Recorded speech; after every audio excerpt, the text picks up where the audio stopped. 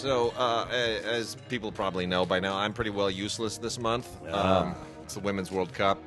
We have it on in the background. Yes. If you hear me completely lose my mind at some point, it'll be because England has scored a goal in the second half against Argentina. England, Argentina. I apologize to all of our Argentine fans.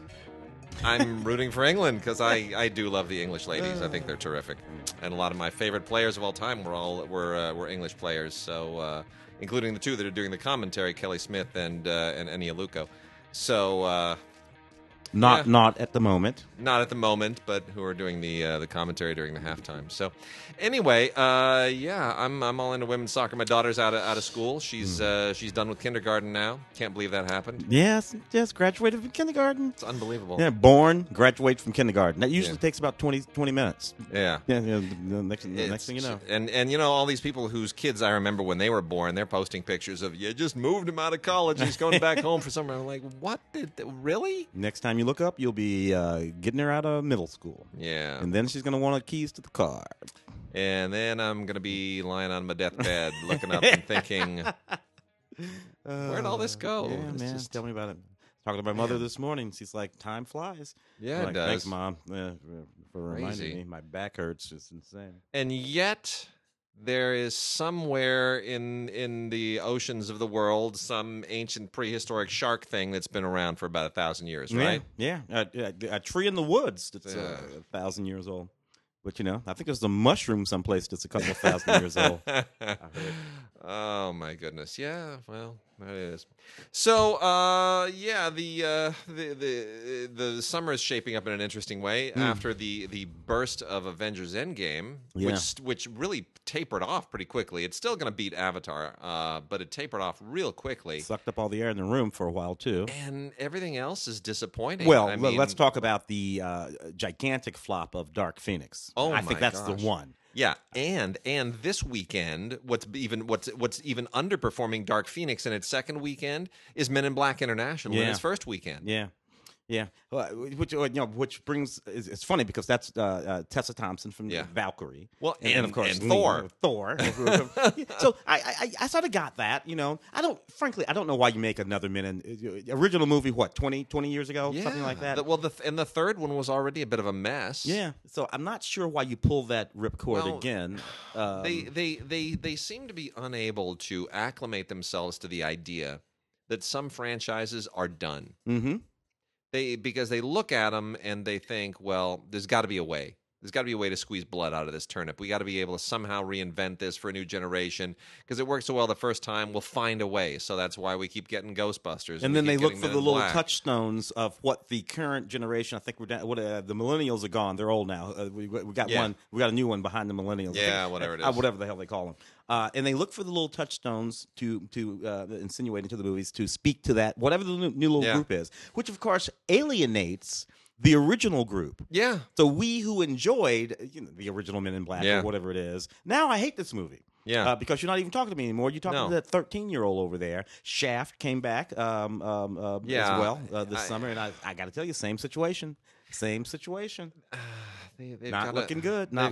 They have to find a way to be okay with taking a chance on new things. Original content. Got to do it. You've got Not to do even it. not original content that isn't even necessarily based on some other content, what they call IP, that kind of thing. I mean, there was a time, and you and I both lived. You and I were both working in Hollywood when you could write a script. Quentin Tarantino, Billy Bob Thornton, Sure.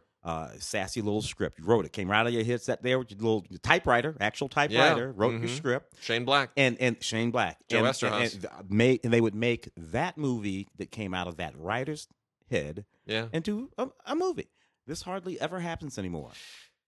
It all happened when the decision-making process moved away from individual creative executives and into these committee things that involved marketing people and executives who had no creative background and ancillary. What are the ancillary opportunities here? What else can we sell? What toy? What game? Which I even understand in the context of most of the Disney universe now, because you know what, you can make a toy out of that. You can make a toy out of the things from the Toy Story movie. All right, fine. Yep. Knock yourself out with that. You can even make a toy out of all of the assets from all of the superhero movies. Okay, fine. Yeah. Knock yourself out with that. Not going to mess with you about any of that. What does that say though about just a straight up drama or a comedy without a particular sort of ancillary hook? Yeah. Just any given Bob Hope movie. Yeah. Yeah. Any of that, all gone, Yeah. gone. So it's an odd thing. Not to mention the fact that even for the radio show that we do, our broadcast radio show, which for years has been 100% about theatrically released movies, we regularly talk about day and date movies out on at least Netflix. Yeah. Now. Yeah. So I don't know. The entire landscape it's a new world. It is a whole new deal. So and in 10 years it'll be another new deal. Yeah. So yeah. Although I do not think theatrical films are going to go away. No.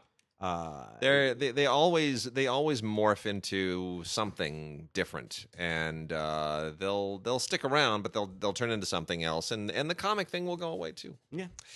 Well, I'm going to start off hit some music titles here real quickly. Got a really cool documentary here, music doc called "May It Last," a portrait of the Avett Brothers by Judd Apatow and Michael Bonfiglio.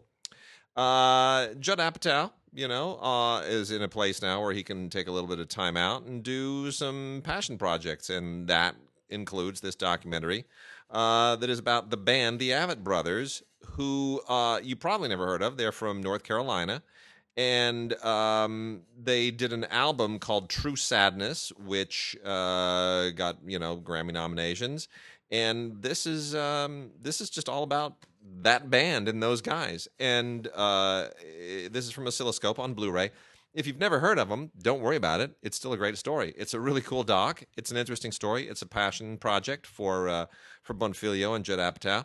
And I have to say it's a little bit like a Long Strange Trip, which I talked about a week or two ago.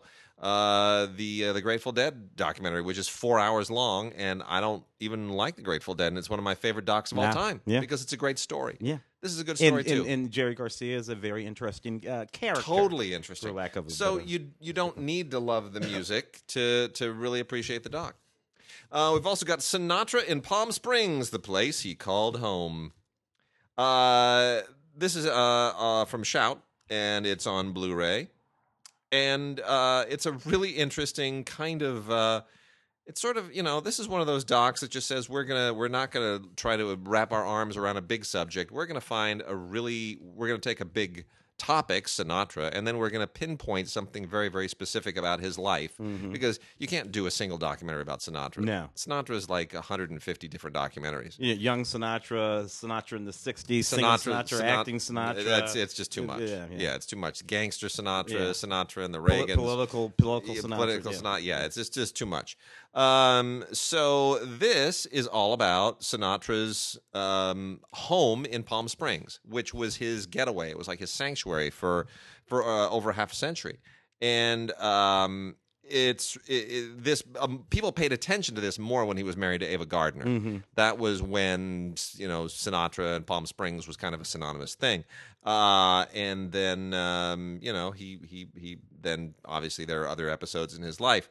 So this talks about why Sinatra and had such an attachment to Palm Springs, why he loved the Coachella Valley, and how that reflected in his work, in his music, in his acting, everything else. It's really very interesting, and tons of clips here, really fun stuff. A lot of stuff that I'd even forgotten that he'd done. A lot of TV stuff, and great interviews, really great interviews. So. Really a super strange subject, but a really, really interesting documentary. Very nicely put together. Then we've also got a ton of classical here from Naxos, but I'm also going to mention this DVD here from MVD, which is Woody Guthrie, the All-Star Tribute Concert from 1970. This is really a great blast from the past. Let me just say straight out, Woody Guthrie bears no resemblance whatsoever to David Carradine. I know a lot of people have seen Bound for Glory, which is a great Hal Ashby movie. And he gets the voice right, but in no way they don't look alike at all. No. So here you actually get to see the real Woody Guthrie, and what a great concert! This is not Woodstock. This is not Wattstack. This is not any of those legendary concerts from the 60s and 70s that we think about. Yeah. That's not what this is. But it was an important one. This was a fundraiser for the California chapter of the Committee to Combat Huntington's Disease. And that's, you know, what it's now the Hereditary Disease Foundation, but it's what Woody Guthrie died of in 1967. And so you get this tribute to him, this tribute concert from 3 years after his death. It's narrated by Peter Fonda and Will Geer, and it features Arlo Guthrie, obviously, Joan Baez, Ramblin' Jack Elliott, Pete Seeger shows up here. It's really it's quite lovely. It's just quite lovely, and this has never been seen before on DVD, and this is the first time. And it's pretty great. A lot of really wonderful performances. Joan Baez is just incomparable here, and it's a nice blast from the past. And it's a wonderful thing for somebody to have unearthed. And MVD has put it out on DVD. Be nice to have it on Blu-ray, but I don't think the original film, the stock's pretty grainy. I can't imagine they're going to get much else out of it. Yeah. Well, sometimes you do that, it just makes it look worse. Yeah. It's true. Very true. All right, so going to plow through a bunch of things here from Naxos on the classical end of things. The most interesting one here is Leonard Bernstein's Young People's Concerts, New York Philharmonic, Volume 1.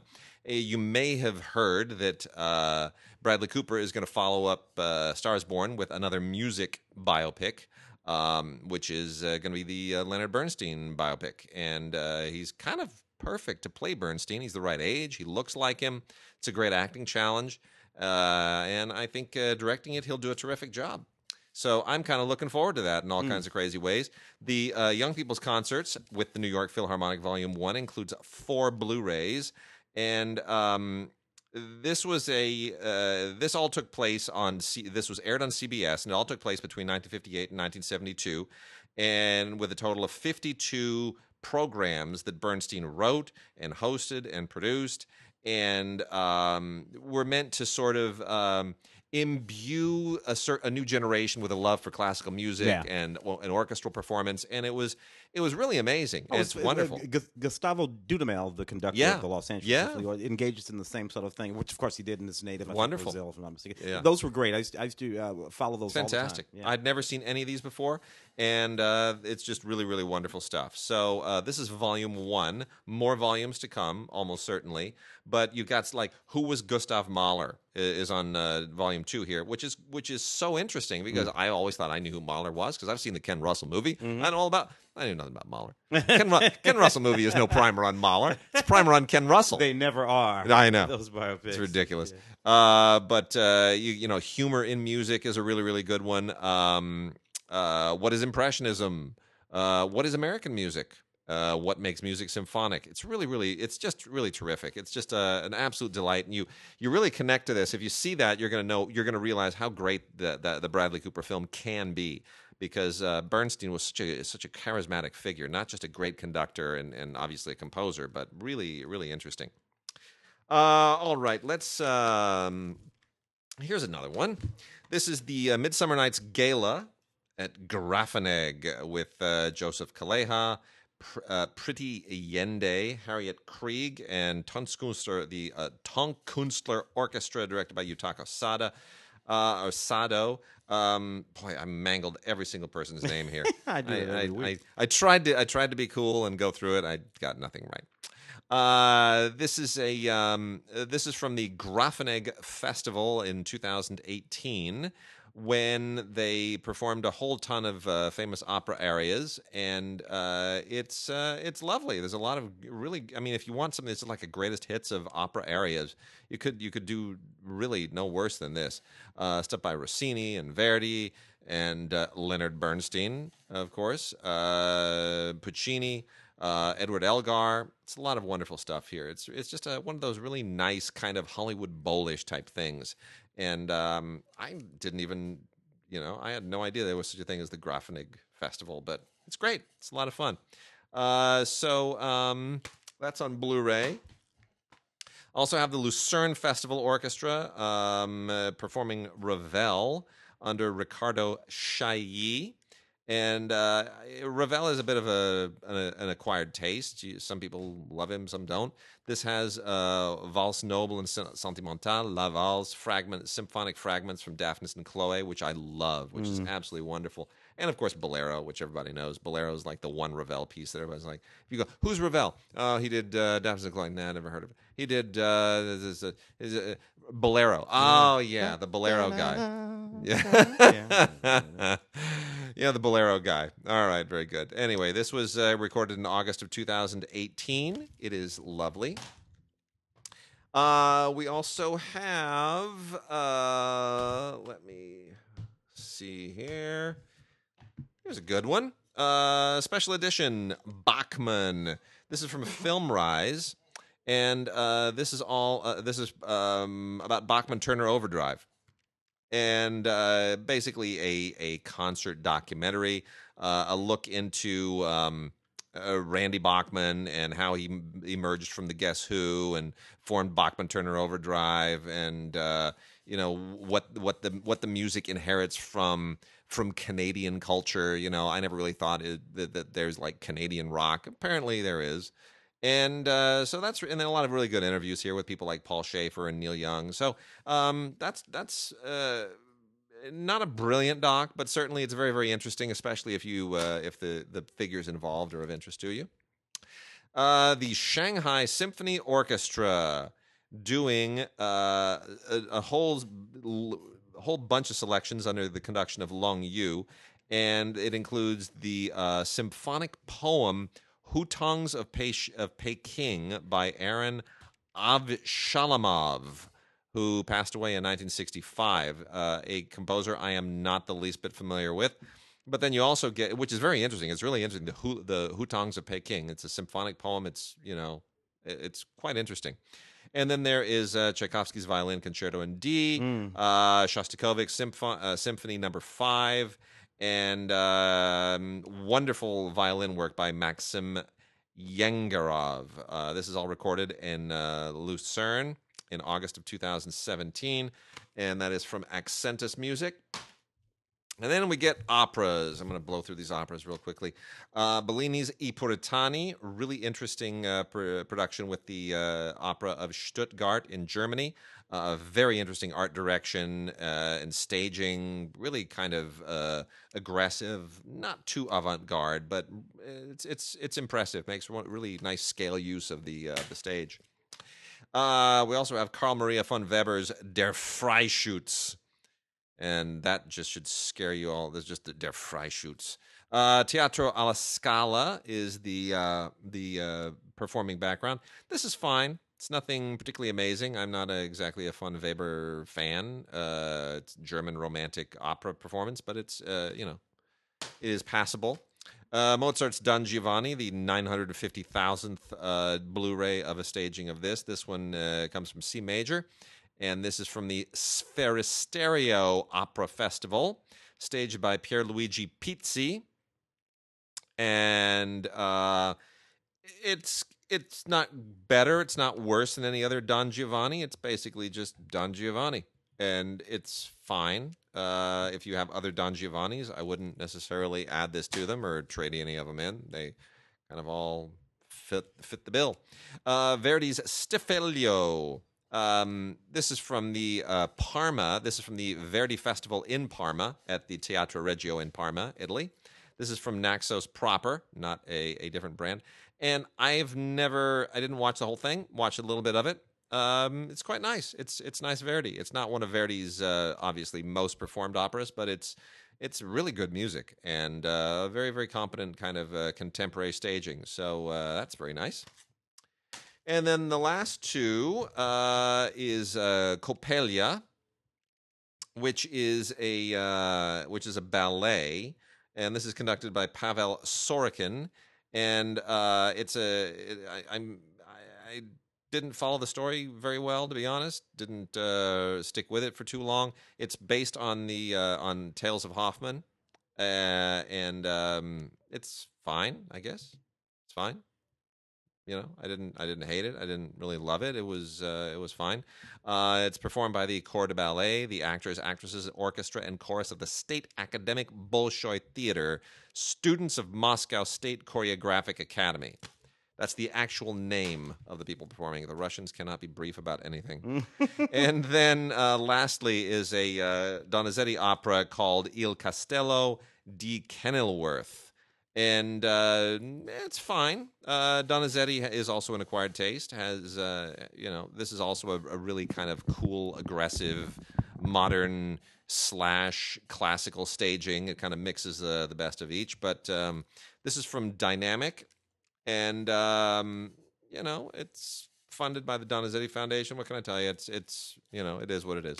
There it is. Wicked cool. Done. Cool. I'm going to jump into some LGBT stuff while you watch the game in the back. Yes. I meant to turn on the closed captioning. Oh, that's quite all right. Don't need the closed captioning. You can do that. I'm good.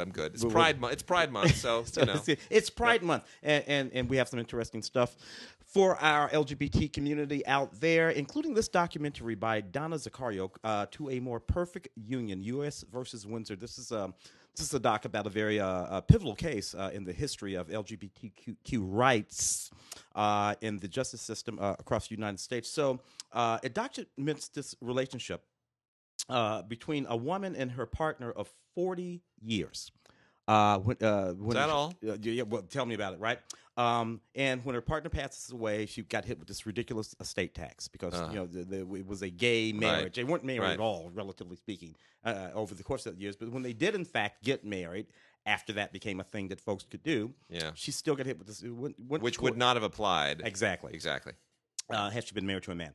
So she and her attorney, she was 80 years old at this point, and her attorney, Roberta Kaplan, went to court to fight to change this incorrection, and they managed to do it after a long, hard-fought battle. This film is really England just scored. England just scored. I'm trying to That's okay. keep it together. This film is fascinating for a couple of different reasons. The court case itself, which is not unlike On the Basis of Sex, that Ruth Bader Ginsburg movie. The court case itself was much like that in terms of what was at stake. What's lovely about this film is the long historical documentation of this relationship. That's really what makes the film. Yeah. You already know they're going to win the court case, so that's not the pivotal thing. Watching this relationship as it happens over 40 years, wonderful black and white photography and 8mm photography, because again, these folks were together for a very, very long time. So that's where this beautiful, beautiful movie actually lies. Donna Zaccario, who made this film, also made a really neat movie about Geraldine Ferraro. Geraldine Ferraro paving the way. Who, of course, Geraldine, of course, was the first woman to be on a presidential ticket. A major candidate on a presidential ticket. So, interesting little territory that she's taking care of there, walking around. So check that one out. Then we have Testosterone. Volume 3, third in a set of these short films that are really, really terrific short films. Some of them date back quite a ways, and they get sort of aggregated into the set. This one includes 1992, Silver Lake Afternoon. Silver Lake Afternoon was a wonderful little film that played in Outfest 4 or 5 years ago. I remember reviewing that film. Just Me. Telling Dad, which is a Andre D. Chambers film. Andre makes some really lovely films. Most of his films are about the relationships between straight men and gay men, usually sons telling their fathers, coming out to their fathers. And they're always very interesting because they don't always go the way you think they're going to go. Right. Most of the time, it's the gay guy that has the issue. Yeah. And in his films, and the dad is like, "Well, we always knew you were a gay, son." Right. And then sort of things that sort of pop up around that, these sort of expectations that don't get fulfilled. It's very interesting stuff. And the jealousy. I will say this: it's really interesting too. Having gone through now 6 years or 6.5 years of parenthood, you really I don't believe that any but the dumbest parents could ever be surprised by anything about their kids. Like when my daughter throws her gnarliest tantrums, I pull her aside and I go, "Let me tell you something. I threw that tantrum once. I know why you're going nuts at 6 o'clock at night, because I used to go nuts at 6 o'clock at night. You know why you're not going to get ice cream before bed anymore? Because it sets you off like a cocaine fiend, because it used to set me off like a cocaine fiend.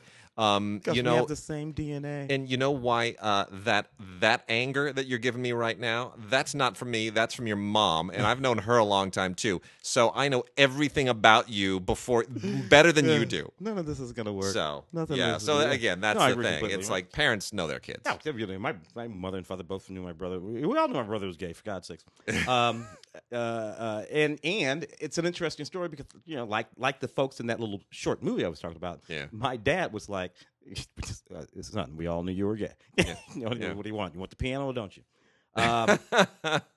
This is a lovely little film. Before Homosexuals, from ancient times to the Victorian Crusades. This is an interesting film from the folks who did Before Stonewall and After Stonewall. So Right. this is like a prelude to that. And it's really just an interesting sort of a script thing. I've actually seen stuff like this on PBS. You have all these ancient Egyptian cave paintings and vases and all these sort of homoerotic scenes that are captured. And the point of it is to suggest that this thing that we used to be pretty afraid of has always been around and always will be.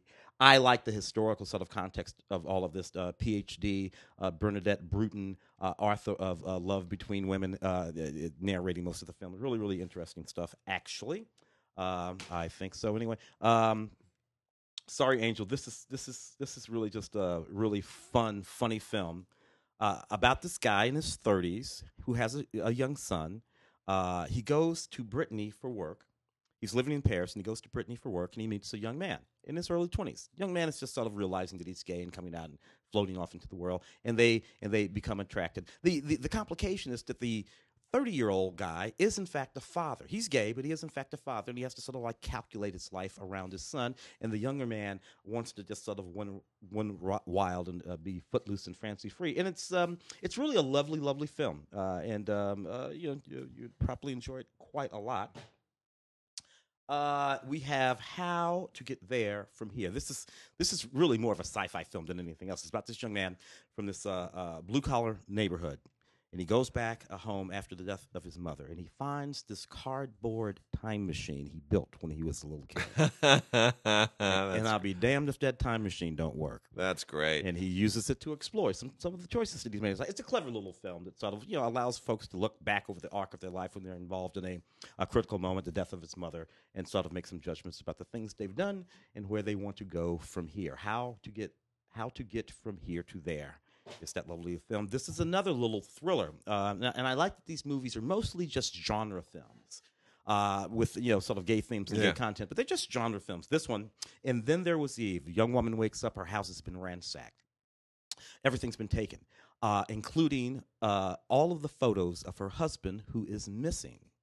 She gets a little desperate after a little while trying to find her husband. The police are not being very helpful. She runs into a woman named Eve. Eve is a pianist, but she seems to have a sort of Agatha Christie sort of vibe about her. She can figure things out. So she and this pianist named Eve set about figuring out what happened to her life, what happened to her husband.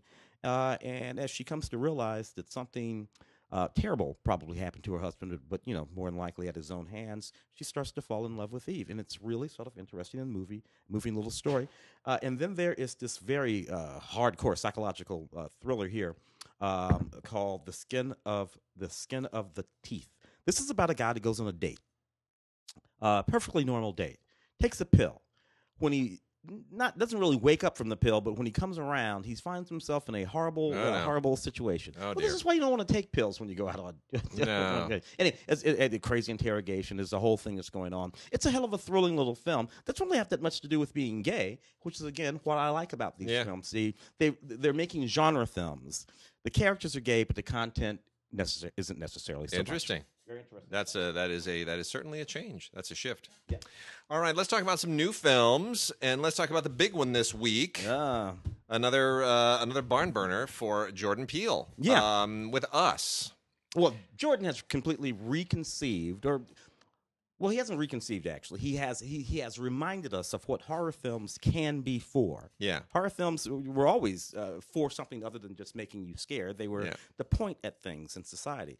He's reminded us that they can be satirical. Yeah. And he reminded us, or he's taught us that they don't have to look like what they used to look like. And see, what's interesting to me is if you look at horror films, they definitely go in phases. You go from the Universal horror films, which were actual monsters. to not a lot of metaphor in those. No. Maybe Dracula. To then the Cold War stuff, which now we get is our you know metaphors. Invasion of the Body Snatchers and Gigantic ants, Night of the Living Dead, and you know endless adaptations of things like Turn of the Screw, like The Innocents, and all. You know, then you start to get into some really interesting stuff, and then by the 70s, much as I love them.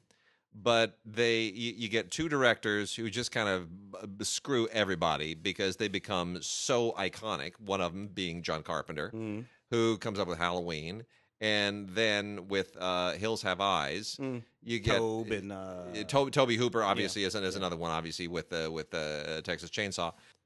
But Wes Craven and John Carpenter were the two who really repeatedly did things from Hills Have Eyes all the way to Nightmare on Elm Street with Wes Craven, and then John Carpenter for Halloween and Endless Halloweens and everything else that he did. They launched things. They're still making Hills Have Eyes, and you kind of and that got us off on like a slasher vibe, right? It was all, and that leads us into everything like torture porn and the Saw films and all the rest of that. And what Jordan Peele has done is he said, let's kind of push all that away. We've had our fill of that for 30 years. And he's not much younger than you or I. No, yeah. And he grew and your review of Us was really interesting because you underlined the influence of the work of Ira Levine, the wonderful novelist who of course, and screenwriter, Rosemary's Baby, and all the way up through Sliver in the early 90s. Ira Levine, The Stepford Wives, all that kind of stuff. You can see, if you can tell.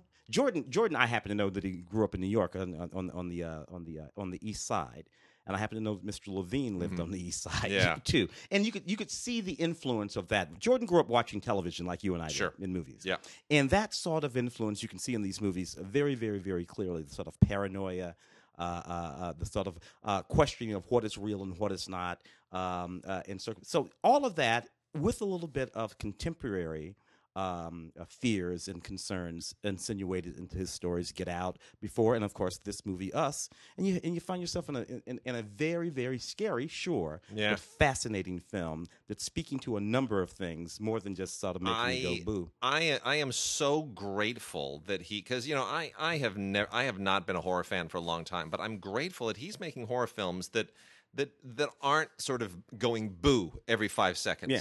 They're designed to make my skin crawl. Yeah. Not sort of make me, because that's easy. It's always a loud clapping noise. Sure. And it's usually something that comes from off screen and just shocks you. And then you put the boom sound effect and people jump. That's cheap. But to give me something that makes my skin crawl because I identify things that are true in it. When you start speaking to truth and you're peeling the layers off of a really uncomfortable truth, and then you're asking me to think about it. Yeah. You present it to me in an intellectual way. Now I'm on board. Exactly. Now you're respecting me. Exactly. This is Polanski, of course. That's it. Polanski is. Therein lies the difference. And he kind of is our new Polanski in a way, isn't he? Yeah. Who would have thought from Key and Peele? You know what I'm saying? You get Roman Polanski. Yeah. He'd become a Roman Polanski. That's so fast. Anyway. It's a terrific film. We've got the 4K Ultra. This thing is just packed full of all kinds of stuff. We need to check out the Blu-ray, the 4K. And of course, this is one of those films that was just full of Easter eggs, even as you watch it. Yeah. As you watch the film, and watch it again and watch it again, each time you come away with a one of those sort of moments, and you feel more clever the more often you watch this film, and you realize how deeply clever Mr. Peele is. Yeah. Excellent work. Good performances in this movie, by the way. Winston Duke and Lupita Nyong'o, really, really good work all the way around. The one thing too that I want people to really pay attention to with Jordan Peele is yes, he won an Oscar and he writes really interesting stuff, and it begins in the writing, but he takes some enormous risks in the way that he stages scenes. Yeah, he really does. Like and you saw that already, even in some of the sketches in Key and Peele, which I should have paid more attention to at the time. But he is very aware of camera work. He's very aware of interrupting performance and the flow of a scene with too much cutting and too much coverage.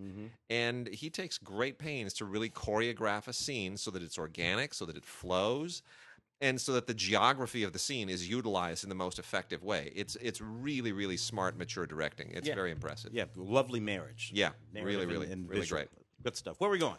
Let's see. I'm going to talk about Lords of Chaos. Okay. And this is a weird, troublesome film. So, Lords of Chaos features a very, very disturbing Rory Culkin performance. It is supposed to be scary and disturbing, but here's the ultimate problem with this. It's kind of overly fictionalized. This is based on a book, a 1998 book, which was also called Lords of Chaos, which is about the black metal scene in 1990s Norway. And it is, I guess, I assume that Mayhem was an actual band and that Euronymous was an actual person, apparently. So, but the rest of this is very, it's very fictionalized, and it's not really. If this were just like a musical drama about black metal, but no, it gets in. It becomes like it tries to be a thriller, it tries to be a horror film, it tries to be a procedural. And it goes in all these places, which wind up sort of being stereotypical about these really dark metal movements that I don't think are necessarily true. I think it's all kind of urban myth. But, it means to be shocking. This is the uncensored director's cut. It's kind of shocking, but not really. It's a Blu-ray DVD combo set. And I can't really recommend this for anybody unless you want to see the young Culkin kind of go completely off the rails. Also got a thing here called the Slaughterhouse Rules. There's no the. It is just Slaughterhouse Rules. RULEZ. This is actually eccentric and fun and cute, all at the same time. Nick Frost and Simon Pegg are in this. They didn't write it and direct it, so it's not their. They don't own it, but but they bring that same sensibility to it. It's sort of in the pocket with stuff like Shaun of the Dead and all that junk. So it's got a similar kind of a sophisticated British naughty genre vibe.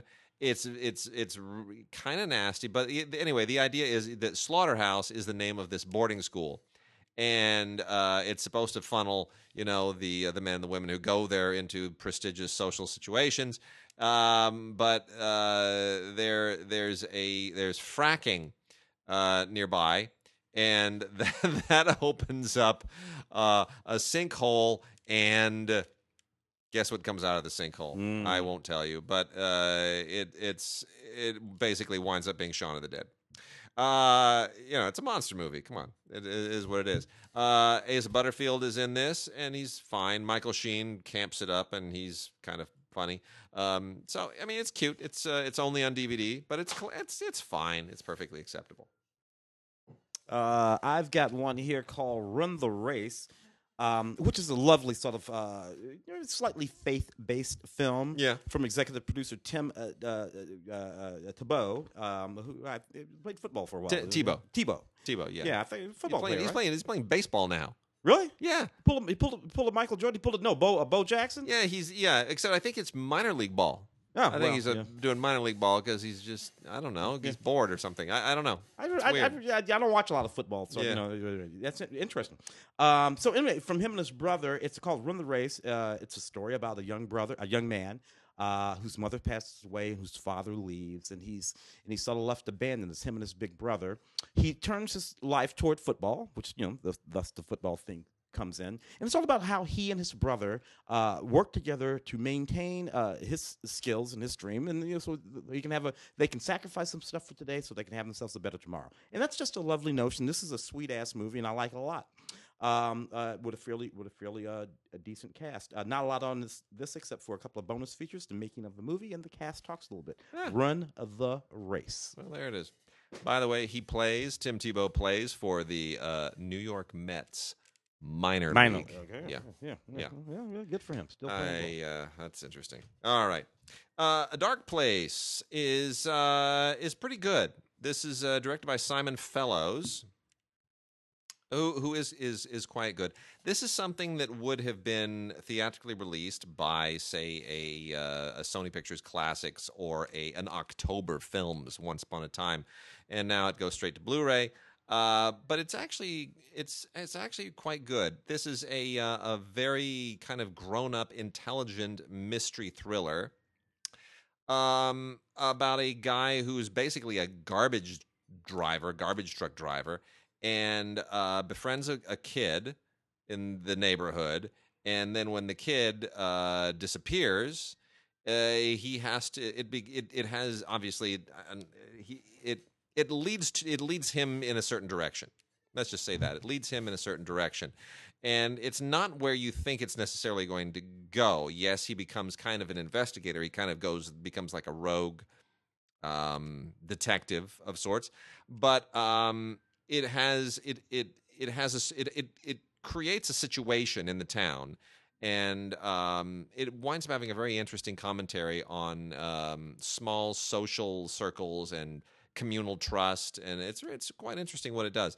It's quite well written, and it's very competently directed. Simon Fellows does a very, very good job, written by Brendan Higgins and anchored by a really, really wonderful performance by Andrew Scott, an actor with whom I am not that familiar, but I hope to see more of him because he's quite good. And then also on DVD, I want to make a quick mention of 11, which is a low-budget World War I movie, like a really low-budget World War I movie from Monarch. But man, is it impressive what they do with not a lot of resources. They really do a wonderful job of recreating in mood what they don't have money to recreate in scale. And it's this, World War I doesn't get treated enough in movies anymore. We've kind of even World War II doesn't get treated often enough. We've moved on to Gulf War and others. What are you gonna do? Whatever the most recent war is, that's always the one that gets the treatment. But this is good. This is about a bunch of guys who, this is about the psychology of war and the psychology of service in war. And it all takes place on the last day of World War I. And which is always an interesting question. The war is about to end. At what point do you pull the plug psychologically? Yeah. And how do you do it? And are you able to do it? It's very interesting. When did you stop being a warrior? Yep. Corbin Burnson actually directs quite a lot of. I didn't know that. Yes. Until I saw that come in, I was like, really? Sort of slightly faith-based films. I like the way he does them. They're really sort of lovely. So this one is about a man who loses his wife, played by Mary Lou Henner, in this particular movie, under fairly odd circumstances. While grieving, a dog shows up in his backyard. Just this dog. Tries to get rid of the dog. Dog won't go. Dog never barks, though. Dog never barks. Dog just won't leave. Eventually, he names the dog Dog and starts hanging out with the dog. Dog starts hanging out with him, and it's all about reclaiming faith. There's a bit of a mystery going on in this story again too. So again, doesn't sit right on top of it. Yeah, they're getting better at these. Doesn't sit right on top of it. Written and directed by Corbin Burnson. It's a lovely movie. I haven't seen Mary Lou Henner in a while, so that was kind of cool too. A thing called Wonder Park, an animated film, which is fine for kids. The thing that this really did for me, and CG animation seems to be so easy to do now, and that isn't to say that it's easy, but there are small companies that are able to do movies with CG animation. If you can buy enough computer power, you can get it done. That's it. So this is all about this little girl whose name is June. By the way, Toy Story 4, fantastic. Oh, really? Loved it. Better than 3? Because for me, that's a 1-3 situation. A 3-1 situation. Here's the thing. It kind of reboots it a little bit, but the difference being, I was not a parent when I saw Toy Story 1, 2, and 3. Mm-hmm. Toy Story 4 kind of reboots it with a little girl at the center of it. I'm a dad. I got a little girl. I saw it on her last day of kindergarten, and there's a scene in there where the little girl goes to kindergarten orientation. I'm sorry. It was just the wrong day for me to see this thing. I was going to love it no matter what, but I had a great time with it. Outstanding. So anyway, Wonder Park is about a little girl named June who, for reasons that I won't get into, the theme park she's always dreamed of winds up coming to life, complete with all the bells and whistles and animals and doodads and all the stuff. And it winds up becoming like a sort of a mission, an existential journey come to life. It's really it's cute. It ultimately doesn't hang together, but it's got a lot of good moments, and it's got a lot of fun extras on it as well. There's an iTunes digital movie code on it, and the thing that I kept thinking of while watching this, really good voice work, by the way, here from especially Jennifer Garner, Matthew Broderick, and Kenan Thompson. They do the best stuff. John Oliver and Mila Kunis are fine. But the thing I kept thinking of is a book, newly released, called The Amusement Park by my friend Steven Silverman, who wrote Stanley Donen's biography, also wrote a biography of David Lean years ago. And he was just on Air Talk talking to Larry. Yes, that's right. He was on just yesterday, and I went and heard him do a big presentation at the Santa Monica Library the other day. Fabulous.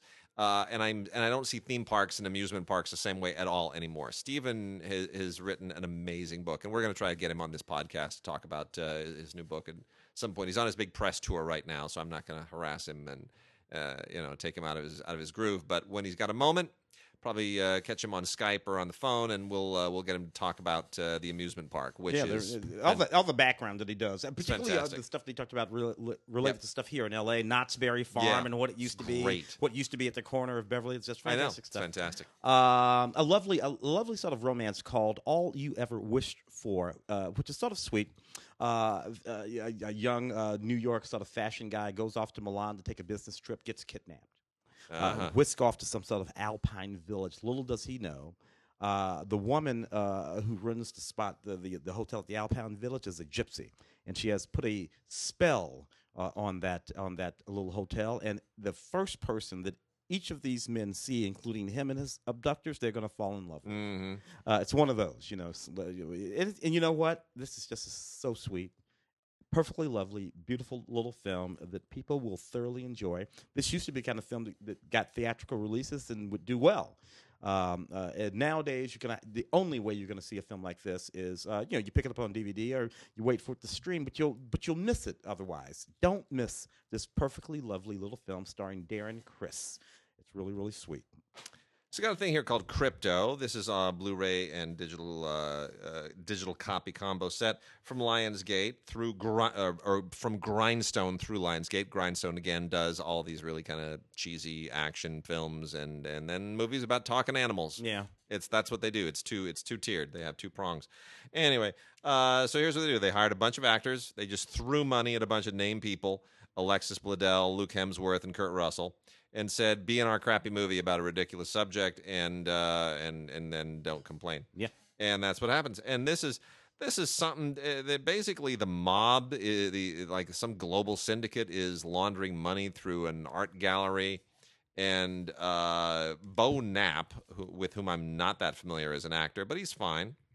So Bo Knapp is the Wall Street guy. Who discovers this thing going on, and then it becomes very Hitchcockian and kind of man on the run, blah blah blah blah. Luke Hemsworth is fine. Kurt Russell is sort of going through the motions, and Alexis Bledel still looks like she's 18 years old, which is astonishing to me. It's not great. It's not horrible. It's just kind of grindstone-y. Well, this sucks. Kiss Kiss by Dallas King. This will make up for how that one's not all that bad. There's an actor in this film named Robert Wagner. He's not that Robert Wagner. He's this young guy named Robert Wagner. You should probably put like an E or something in there. Robert E. Wagner or something. You know what I'm saying? Yeah. You really don't want anybody going around thinking you're Robert Wagner. Then again, I suppose you have to be of a certain age to even know who the other Robert Wagner was. If you're under 50, maybe you don't even know who that is. I wonder if this guy even knows he's named after. Notice how I'm talking about him and not the stink-ass movie he's in? Because the stink-ass movie, Kiss Kiss, it's about these four strippers, and they decide to go out for a day in the valley drinking wine. One of them takes out there. They get kidnapped by this guy. Of course, and they get forced into these death fights. Of course. So I hate it when strippers get kidnapped and forced into these death fights. It's so dumb. In any case, bonus features, behind the scenes stuff, a few deleted scenes, and blah blah blah. Director's audio commentary. Kiss Kiss, a film by Dallas King. All right, so the last of the new movies today, I got a bit of a story about. So, The Man Who Killed Don Quixote. Released by and theatrically and on Blu-ray by Screen Media. This is the Terry Gilliam film that was never yeah. supposed to be. Yeah. It was originally supposed to be a Johnny Depp film. Anyway, look, here's the story. Terry Gilliam, his whole life, has wanted to make the story, The Man Who Killed Don Quixote. It's a kind of a variation on Don Quixote and the whole La Mancha fable that combines a present day thing where they're making a movie about Don Quixote, and then it's very meta, right? The director who's making it winds up falling into an unexpected life adventure that mirrors the story of Don Quixote, and then some weird sort of fantastical existential things start happening, and it means to get a little time bandity and a little Brazil-y. It's very much a Terry Gilliam thing. It's back when he was first going to do it. It was back when Terry still built things. Yes. Before CGI when he got over. budgets. He built some great sets. Yeah. So here's the story of this. I have a very interesting story on this because I'm kind of part of this in a peripheral way. The original Terry Gilliam film was, back in the 90s. Was supposed to star Johnny Depp, and had a whole different cast. Famous French actor was going to play Don Quixote. Jean Rochefort. Right? Jean Rochefort, Yeah. exactly. Jean Rochefort was going to play Don Quixote, and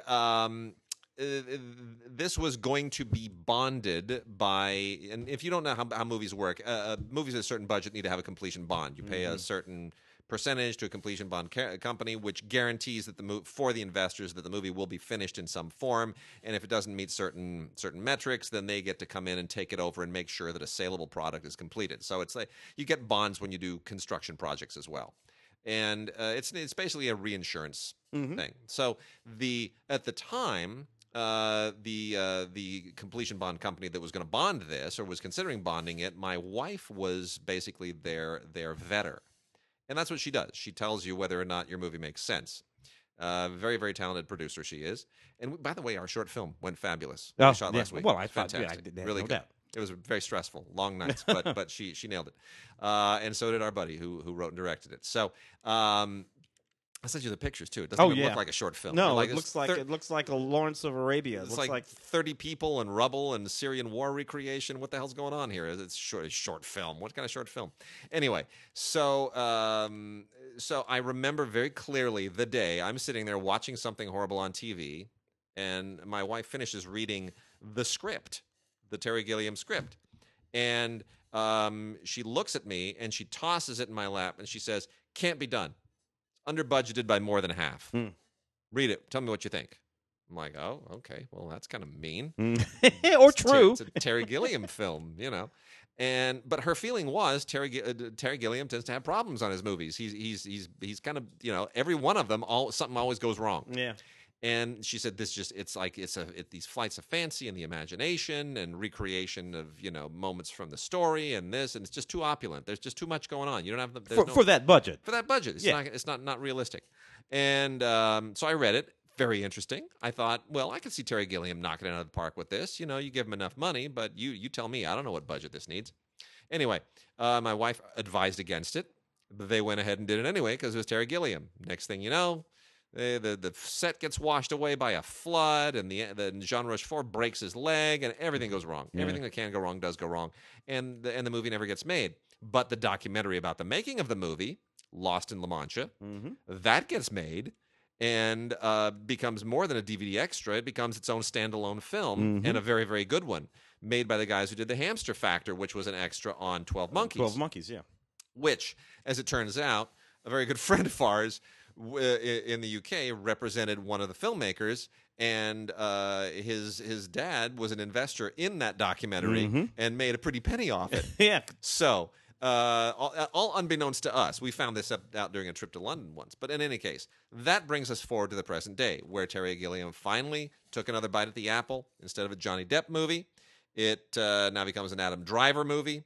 And he winds up getting Jonathan Pryce to play, his old trusty buddy Jonathan Pryce from Brazil plays Don Quixote, which is good casting. Throw in Stellan Skarsgård and, Olga Kurylenko and, a bunch of other name actors. And a fragment of the budget he was even going to have on the first time around.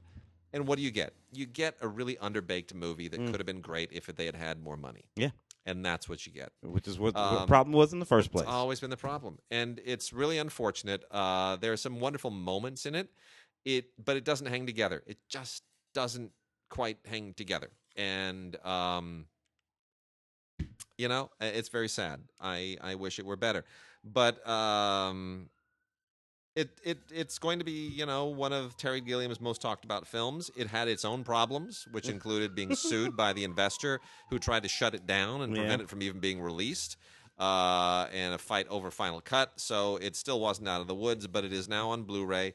It is out of his mind. The monkey's off his back. So hopefully Terry can find it in himself to do something else. Yeah, think about something else because Terry's the Imaginarium. Dr. Parnassus. Oh my God, Terry's been gone for a while now. So that's unfortunate. Yeah. Little TV. Let's do TV. You and I both love the reboot, imagination of Lost in Space. Yes, the complete first season. I loved love this this show. So Lost in Space, we'll recall the sort of campy Guy Williams and all this stuff with Billy Mummy and all that. Forget Dr. that. Smith. Forget about all that. No. They take it dead serious. The Robinson family goes into space. They reconfigure things a bit, but all the familiar characters are still there. Yeah. You got Poser Parky. Just Parker killing Posey. it. Parker Posey. Thank you, Posey Parker. Parker Posey playing Dr. Smith and just killing it. Totally psychotic the way she plays him. Nothing like what was going on before. Love that they made Will Robinson a much younger boy than Billy Mummy was during that series. It's a very clever thing they do because they make him, because he's so young but still brilliant. Yeah. He can be afraid. He's scared of what's happening. They go off into space. Just the same thing's going on. I love what they do with the two daughters. Love the two daughters. Love Penny, them so much. They're smart. They're strong. Yep. The mom, played by June Lockhart in the series, who was sort of like the mom from Leave It to Beaver. Even in the Lost in Space series, not that in this series. No. She's the brains behind the operation. Dad is right there, but he's a Marine. Dad is there to Molly break Parker. Molly Parker, plays great the Canadian actress, plays the mom, and she's. I mean, I've always loved Molly Parker, but she's so perfect here. Toby Stevens plays the dad.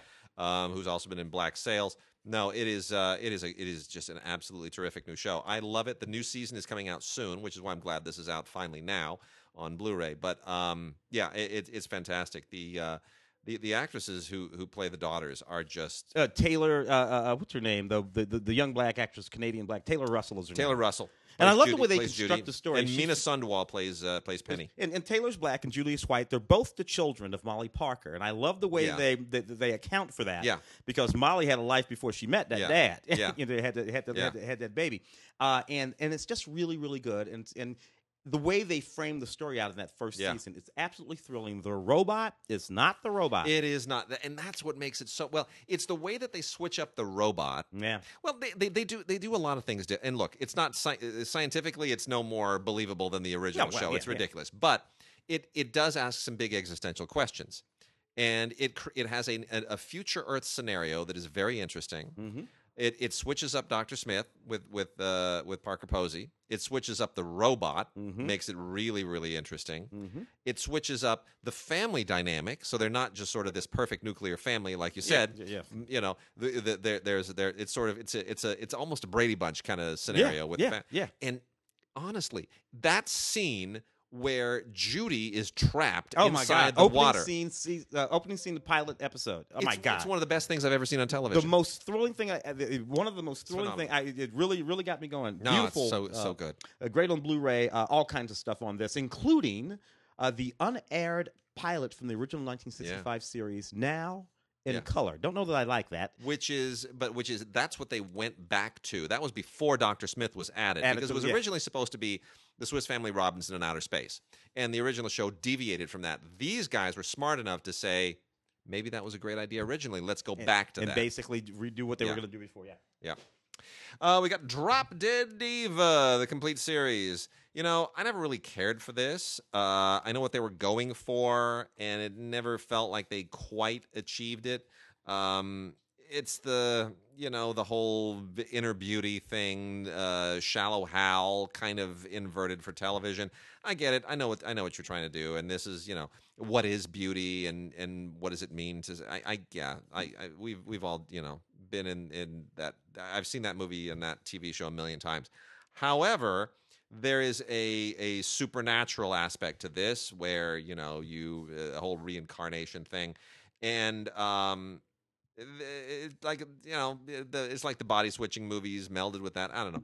It never really pays off its premise. It opens up more issues than it's ever really able to grapple with. However, it has some nice guest starring bits and some nice performances, and a lot of people really enjoyed it. It ran for 6 seasons incredibly, which I was always amazed by. So it is now out on DVD, complete season from Mill Creek, and never mind me if you like it. First season of Swingtown, a 2008 series, which also starred Molly Parker. Interesting enough, yep. And this is an interesting little season. Only had the one season, set in 1976. Right there at I guess it was America's 200th birthday. Anyway, and you have these sort of suburban couples who are doing the sort of 70s swinging thing, man. Yep. Because that's apparently what happened in the 70s. Which, by the way, I was alive in the 70s. I was like a teenager, and that didn't happen at all. It's a few weird places in New York, maybe Florida. Nevertheless, this was a fun series. Loved the hair, loved the Dacron polyester outfits. But didn't last all that long. Season 2 of Killing Eve picks up exactly where season 1 leaves off. So if you watch season 1, you'll know what that means. Somebody died at the end of season 1. And we're going to pick up right there and roll forward. This was pretty good. I didn't watch all of season 1 of this. This is a 2-disc set. But folks really like this show quite a lot. Like I said, not that big of a fan, but if you liked season 1 of Killing Eve, season 2 picks up right where it leaves off and presses forward from there. A few bonus features on this, including a little primer that helps you get caught up to what happened in season 1 if you don't want to go through watching all that stuff again. All right, talk. Shangri-La is a TV series that I had never heard of before. It started in 2016. Season 1 is now out on Blu-ray, and they sent us the season 1 CD soundtrack as well as the Blu-ray. And boy, these guys are really, really they're pushing it. There's this is really a labor of love. It's a low budget kind of standalone series about Hollywood and making it in Hollywood and being homeless and having dreams and all of this stuff that you really probably don't fully process unless you live around it nonstop all the time like we do. And it really does capture something. It's really it's a really sweet little series. It's there's not a ton of money that went into it, but there's a lot of passion and clearly a lot of belief. They really these people just kind of poured their hearts into this series from the ground up, and it feels like it. It's got a real I hate to say mumblecore, but it's kind of like a low budget mumblecore comedy series. And it really does capture something here. It captures something very, very specific about Los Angeles that a lot of others just haven't. And I find it very, very charming. I am looking to seeing other seasons in the series as well, and some wonderful performances here. Wonderful actors that you can go on to do other things. Mark Borchardt, Jesse Conweiler, Sean Hanley, Nick Summer. Some of these names are going to be you're gonna know them eventually. Written and or edited and directed by Drew Rosas. And check it out. See if you can find it around. Shangri-La, and the law obviously being L.A. It's a little play on words. Shangri-La Season 1 on Blu-ray. Very, very, very, very loosely based on true events of the Black Dahlia case here in Los Angeles some many, many years ago. I Am the Night stars Chris Pine and India Isley. An interesting sort of conceptualization of that period, of that period, 1965, 1950s, 1960s. This comes from Patty Jenkins, so it's sort of conceived very nicely there. I don't know. I enjoyed this a little bit. It's created by Sam Sheridan, who's created a couple of interesting series as well. I would say that depending on whether or not you are a stickler for accuracy in the representation of historical crime fiction, it will depend on how you feel about the series. If you go into this thinking, this is going to reveal something for me about that period, that Black Dahlia period, that's simply not going to happen. With this series, it takes all kinds of flights of fancy away from that. Nevertheless, if you just look at this as a very engaging drama and thriller with a mystery at the center of it, it's actually not particularly bad. Pretty good. You get inside the special features. You get inside the episodes. You get some myths inside the Snowden house, et cetera, et cetera. And who is Fauna Hode, who is the central character of the series, who's played by India Asley, and she was a real person. We're gonna do some classic film stuff now. Hitting the Kino releases. Got a couple more from the American Film Theater line of Kino classics. That, of course, is the series of films that were produced by Ely Landau back primarily in the 1970s. All of them adapted from famous stage productions. We've talked about those in few recent weeks. Got two more there. Lost in the Stars by Kurt Weill and Maxwell Anderson, and then Bertolt Brecht's Galileo, starring Topol. The real killer here is Galileo because it was directed by Joseph Losey, the great Joseph Losey.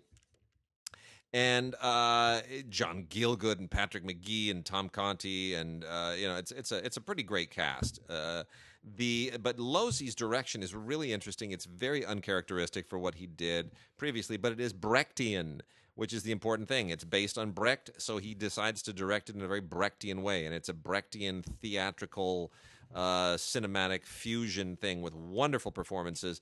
And Topol is great, absolutely great, and it's really worth checking out.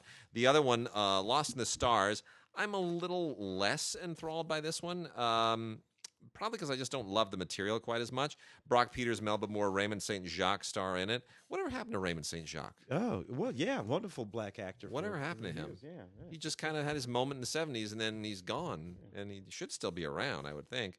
No, anyway, it's it's based on the novel Cry the Beloved Country, which has been made into a movie twice, and I think both of the previous movies are better than this one, especially the most recent one from it's been about 20 years now, right? The James Earl Jones one. Oh yeah, with Richard Harris and James Earl Jones. That was about 20 years ago, right? Yeah, if not more. Anyway, that is an amazing film, and that's really the best here. But in terms of what it says about apartheid era South Africa and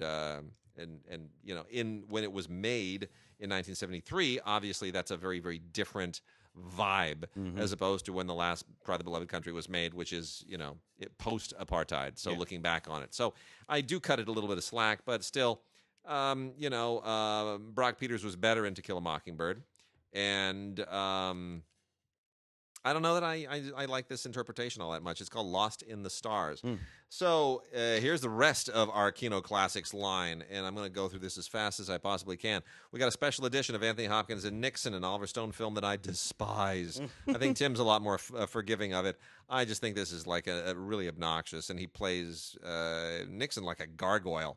It's with the head and the whole thing. It's like he wasn't that ugly. I've always appreciated that performance mostly. Yeah, it's got 2 audio commentaries on it. It includes the director's cut and the regular cut. The commentary for the theatrical cut is Jim Hemphill, who's a film historian. Oliver Stone does the director's cut. And then there's also, a documentary and deleted scenes and commentary from Oliver Stone on the deleted scenes and a Charlie Rose interview with Oliver Stone, which is very disturbing to watch. And I don't know that the movie is that good, but there you go. If you love it. They kept the Charlie Rose interview on there, did they? They did. Isn't that amazing? Interesting. Jack Nicholson in The Border. Oh, man, I love that movie. A better movie than it got credit for at the time. Yeah, directed by Tony Richardson. Flop the great at the time. I know it was a flop. It just really tanked. But man, it's really looking back on it now, especially in the current environment. In the current environment, yeah, you kidding? Yeah, Valerie Perrine is terrific as his wife. Jack Nicholson playing this really disturbed border agent. Ry Cooder does a fantastic score for this thing. It's really, really good. No, this is a sharp film. Harvey Keitel and Warren Oates co-star. Very sharp. Well directed by Tony Richardson. Worth checking out. Also have Thirst, the Park Chan-wook film, which I know we're supposed to say Park Chan-wook. I apologize for my bad Korean pronunciation. This is this is his vampire film. I guess after watching Sympathy for Mr. Vengeance and Old Boy and Lady Vengeance, it was inevitable that he would say, I've got to do a vampire movie, just like Abel Ferrara had to. Got to put my spin on that. It's not as good as his other films, but it's still pretty creepy. It really, really pushes your buttons. Not a lot here. There's an entertainment journalist commentary by Brian Reisman, and that's about it. But it's on Blu-ray, and I'm glad because it is worth checking out. Mississippi Burning, one of my all-time favorite Alan Parker films from 1988. It got this film was picked apart at the time because it's ultimately basically about two white FBI agents. It takes a very, very serious incident, a civil rights era incident, and turns it into a detective procedural. Which it probably shouldn't have at the time. Well, it makes them the heroes of the story. It makes them the heroes of the story. This was on its way to a Best Picture win, by the way, when that was raised as an issue, and then everybody got cold feet and said, we'll vote for Rain Man instead. And that's how Rain Man became that year's Best Picture winner. The same thing kind of happened with Zero Dark 30. People were like, "Oh, really? Are you sure?" It kind of if just on the off chance that people think it condones torture, I'm going to vote for Argo instead. Exact same thing happened. Even though I think this is a better film than Rain Man, it does have that issue. But it's still really well made. There's some really good stuff in it. Gene Hackman and Willem Dafoe are terrific, and it's got the lynching montage in this thing will make your blood run cold. It's the only time I've ever seen that depicted in a film in any kind of a realistic way. And it's chilling. It's absolutely chilling. But nonetheless, it remains a movie to be discussed and debated. Trevor Jones has a really good score on it. Has an audio commentary by Alan Parker, and there it is. The Brinks Job, William Friedkin's very misguided movie about the Brinks heist, famous Brinks heist. I read a book called on the Brinks Job at the time, and which is much more interesting than this movie. It doesn't quite get the tone right. Good score by Richard Rodney Bennett. Audio commentary by a couple of film historians. But I don't know. It's a misfire for William Friedkin especially, and this tremendous all-star cast. Michael Crichton was a director once upon a time, made a lot of really bad movies, and then he decided, I'm just going to write novels that get made into better movies. So one of those really unusual movies that he directed was called Pursuit with Ben Gazzara, Martin Sheen, and E.G. Marshall. And they also get a comic artist and a film historian to do an audio commentary on here, which is okay. The movie is not great. It's kind of the standard thing that he always does. It's the standard Westworld, Jurassic Park scenario, Andromeda strain. Science is getting away from us, and we need to beware. That's basically what it is. It's all about nerve gas and in the Republican convention, and they're gonna, it's a sabotage. A little bit of Black Sunday in there too. It's really kind of stupid, but Ben Gazzara is good. They Might Be Giants is a wonderful movie with George C. Scott as Sherlock Holmes. I know you're thinking George C. Scott as Sherlock Holmes. That doesn't make any sense.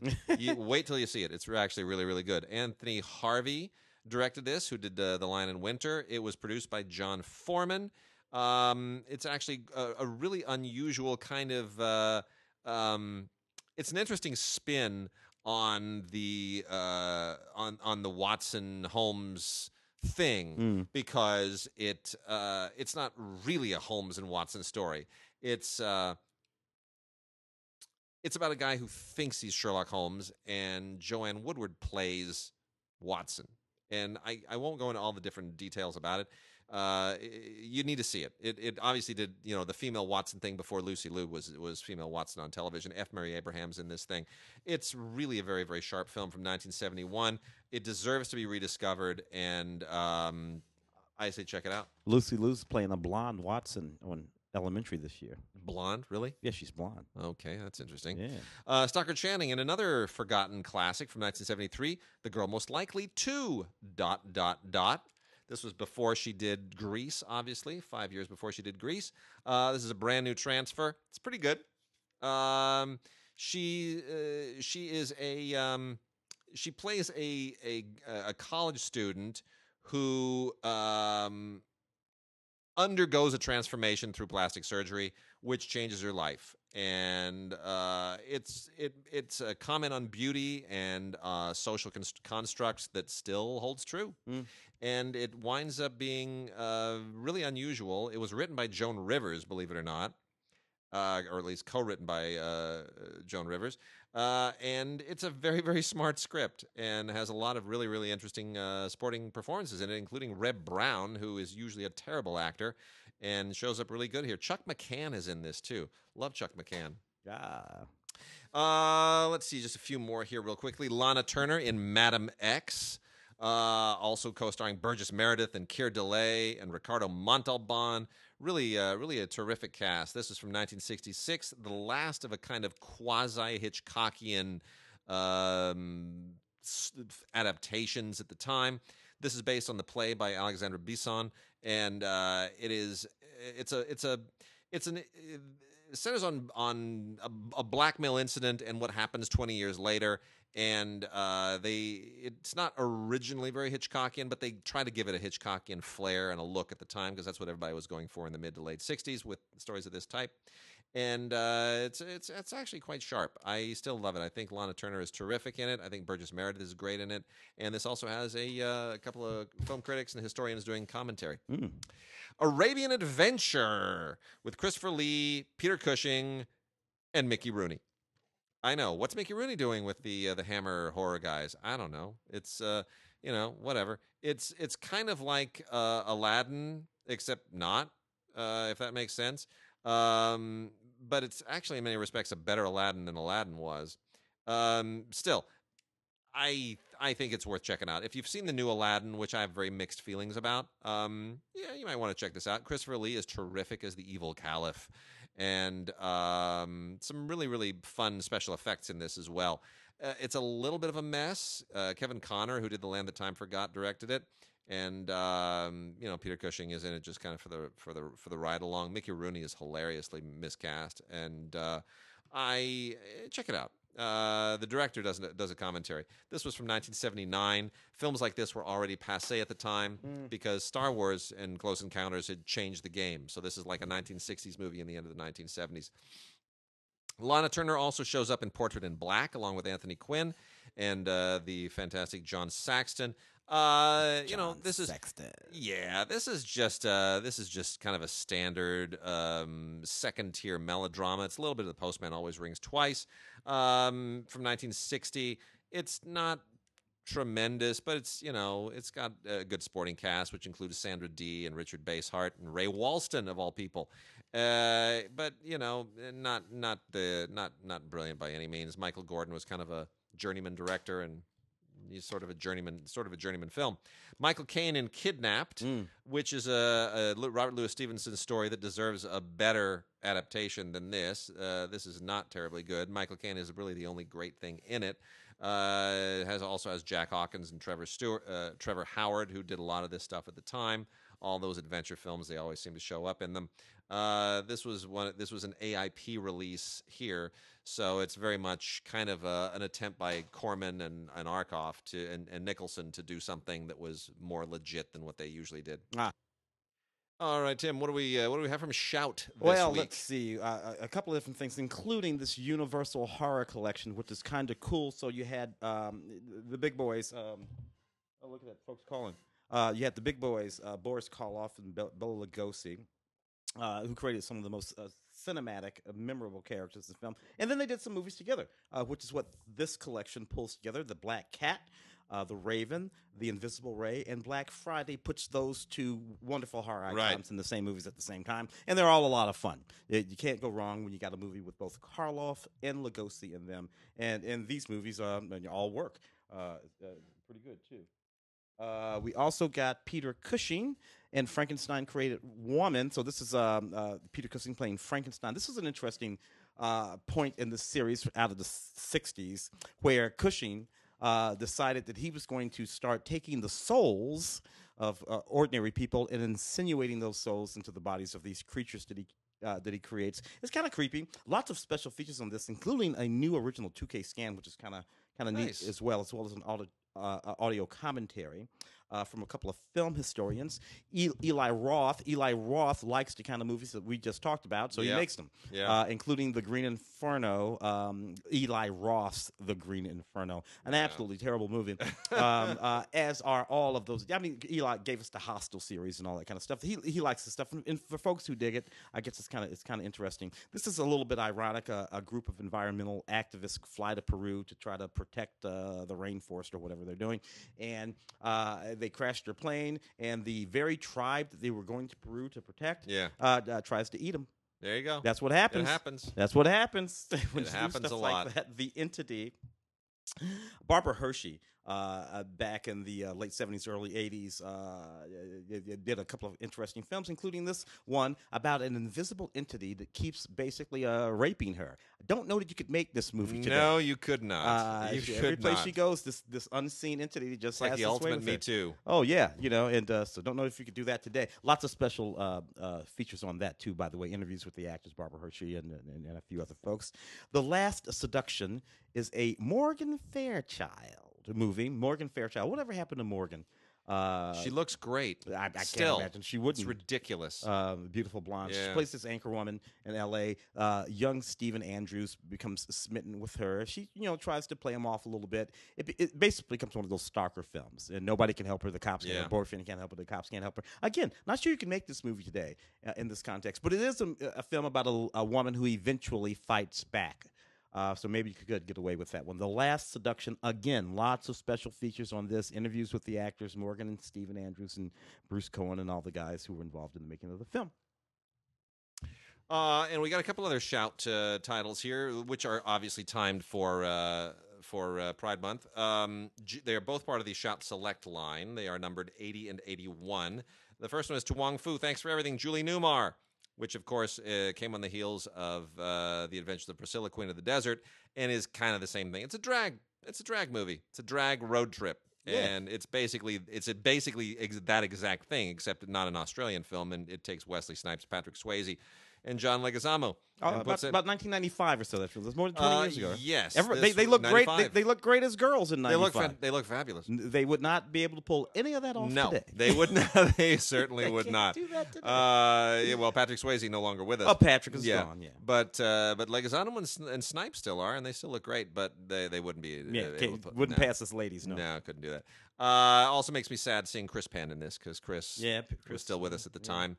I knew Chris in junior high and high school.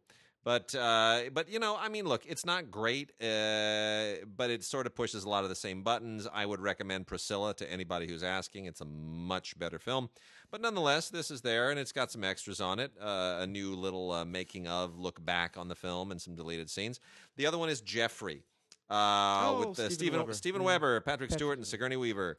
Kind of the which it's a little bit dated because it's very much rooted in the AIDS crisis as it bleeds into the 1990s. Michael T. Weiss in that film. It used to be in The Pretender. Yeah. The guy in The Pretender. That's when you could get away with having a bunch of straight people play gay people. Yes, you could. And this is very much kind of a romantic comedy of a type that was very specific to the 1990s. But and it's adapted from the Paul Rudnick Broadway play, or off-Broadway play, I guess it was.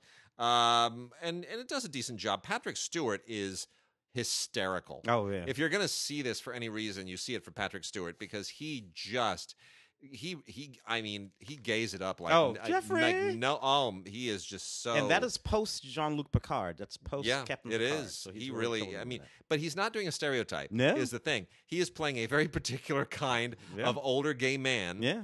Who it existed then and exists now. Yeah, and I love that movie. Yeah. And he is terrific in it. So it doesn't quite transcend the play, but it's got its moments. And then we're going to wrap out with some Criterion stuff real quickly. The first I'll make mention, and I know months later, we will get to the complete Bergman set that is still a monster, just trying to find time for that. But they took the famous Bergman trilogy, Through a Glass Darkly, Winter Light, and The Silence, about which I wrote many essays in school, is now out together as a trilogy in a lovely little package. And all three of these films are great. Through a Glass Darkly. Well, gosh, it's hard to say which is. I hate to say any of them are better than any of the others. They're not a trilogy in terms of having the same characters. No. They're a trilogy in that they deal with certain themes of loneliness and alienation. And Bergman meant for them to all tackle it. Winter Light is wonderful about a minister who is wondering why God is silent. The silence kind of continues that theme. Through a Glass Darkly takes place. It's a family on an island, and it deals with madness and the impact of being alone in a physical world. I've never seen Spiders the same way ever since seeing that and reading the script. Anyway, that movie came out in 1961. That's the year I was born. Oh yeah, I mean it's 61, 60, and 63. Winter Light and the Silence were made in 63. Back to back. But what's really great here is that they have introductions to the films that Bergman had recorded before he passed. It was in 2003. And they have Ingmar Bergman Makes a Movie, which is this amazing 5-part documentary for Swedish television that was made at the time of Winter Light by the great Vilgot Sjöman, another one of the legendary Swedish directors. And real cinema verite, just following him around. It's great. It's so good. And then they have... What's interesting in that documentary is we get to see how often unsure Bergman was. Constantly. Just notes and renotes and how the great cinematic master, but he was always trying to find the movie. Yeah. He was always trying to find it and working with his actors and it's brilliant. The other two Criterion titles, look, I can recommend them because they're Criterion, but they're Bruno Dumont, so I'm not going to. La Vie de Jésus and L'Humanité. Look,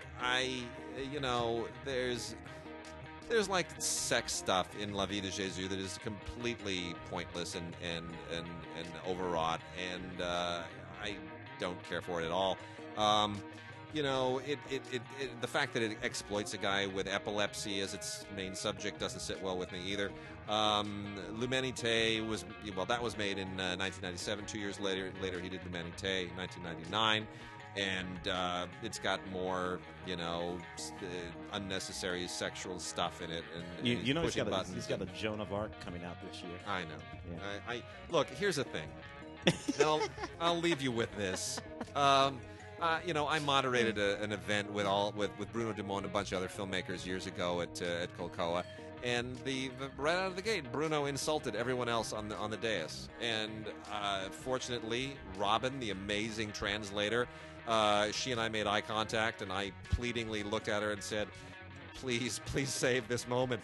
And she somehow translated what he said into something that was the same but not insulting. I don't know how she did it, but everyone else breathed a sigh of relief. And I moderated another panel with him a few years later, like about 2 years ago, I think it was. And he was on his best behavior. He grew up a little bit, but he's an iconoclast. He makes movies that are very shocking and aggressive. He's part of the new French extremism that we're always talking about.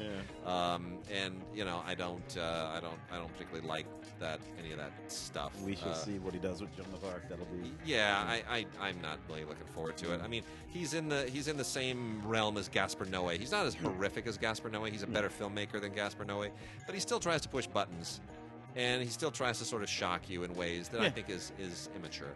Just tell a story. I don't need cannibalism and deviant sex. I don't need all that stuff all the time. Just tell me a story, man. Anyway, so Bruno Dumont finally gets baptized into the Criterion Collection with La Vie de Jésus and L'Humanité. And with that, folks, we're well over time, but it's been a good week, and we are done.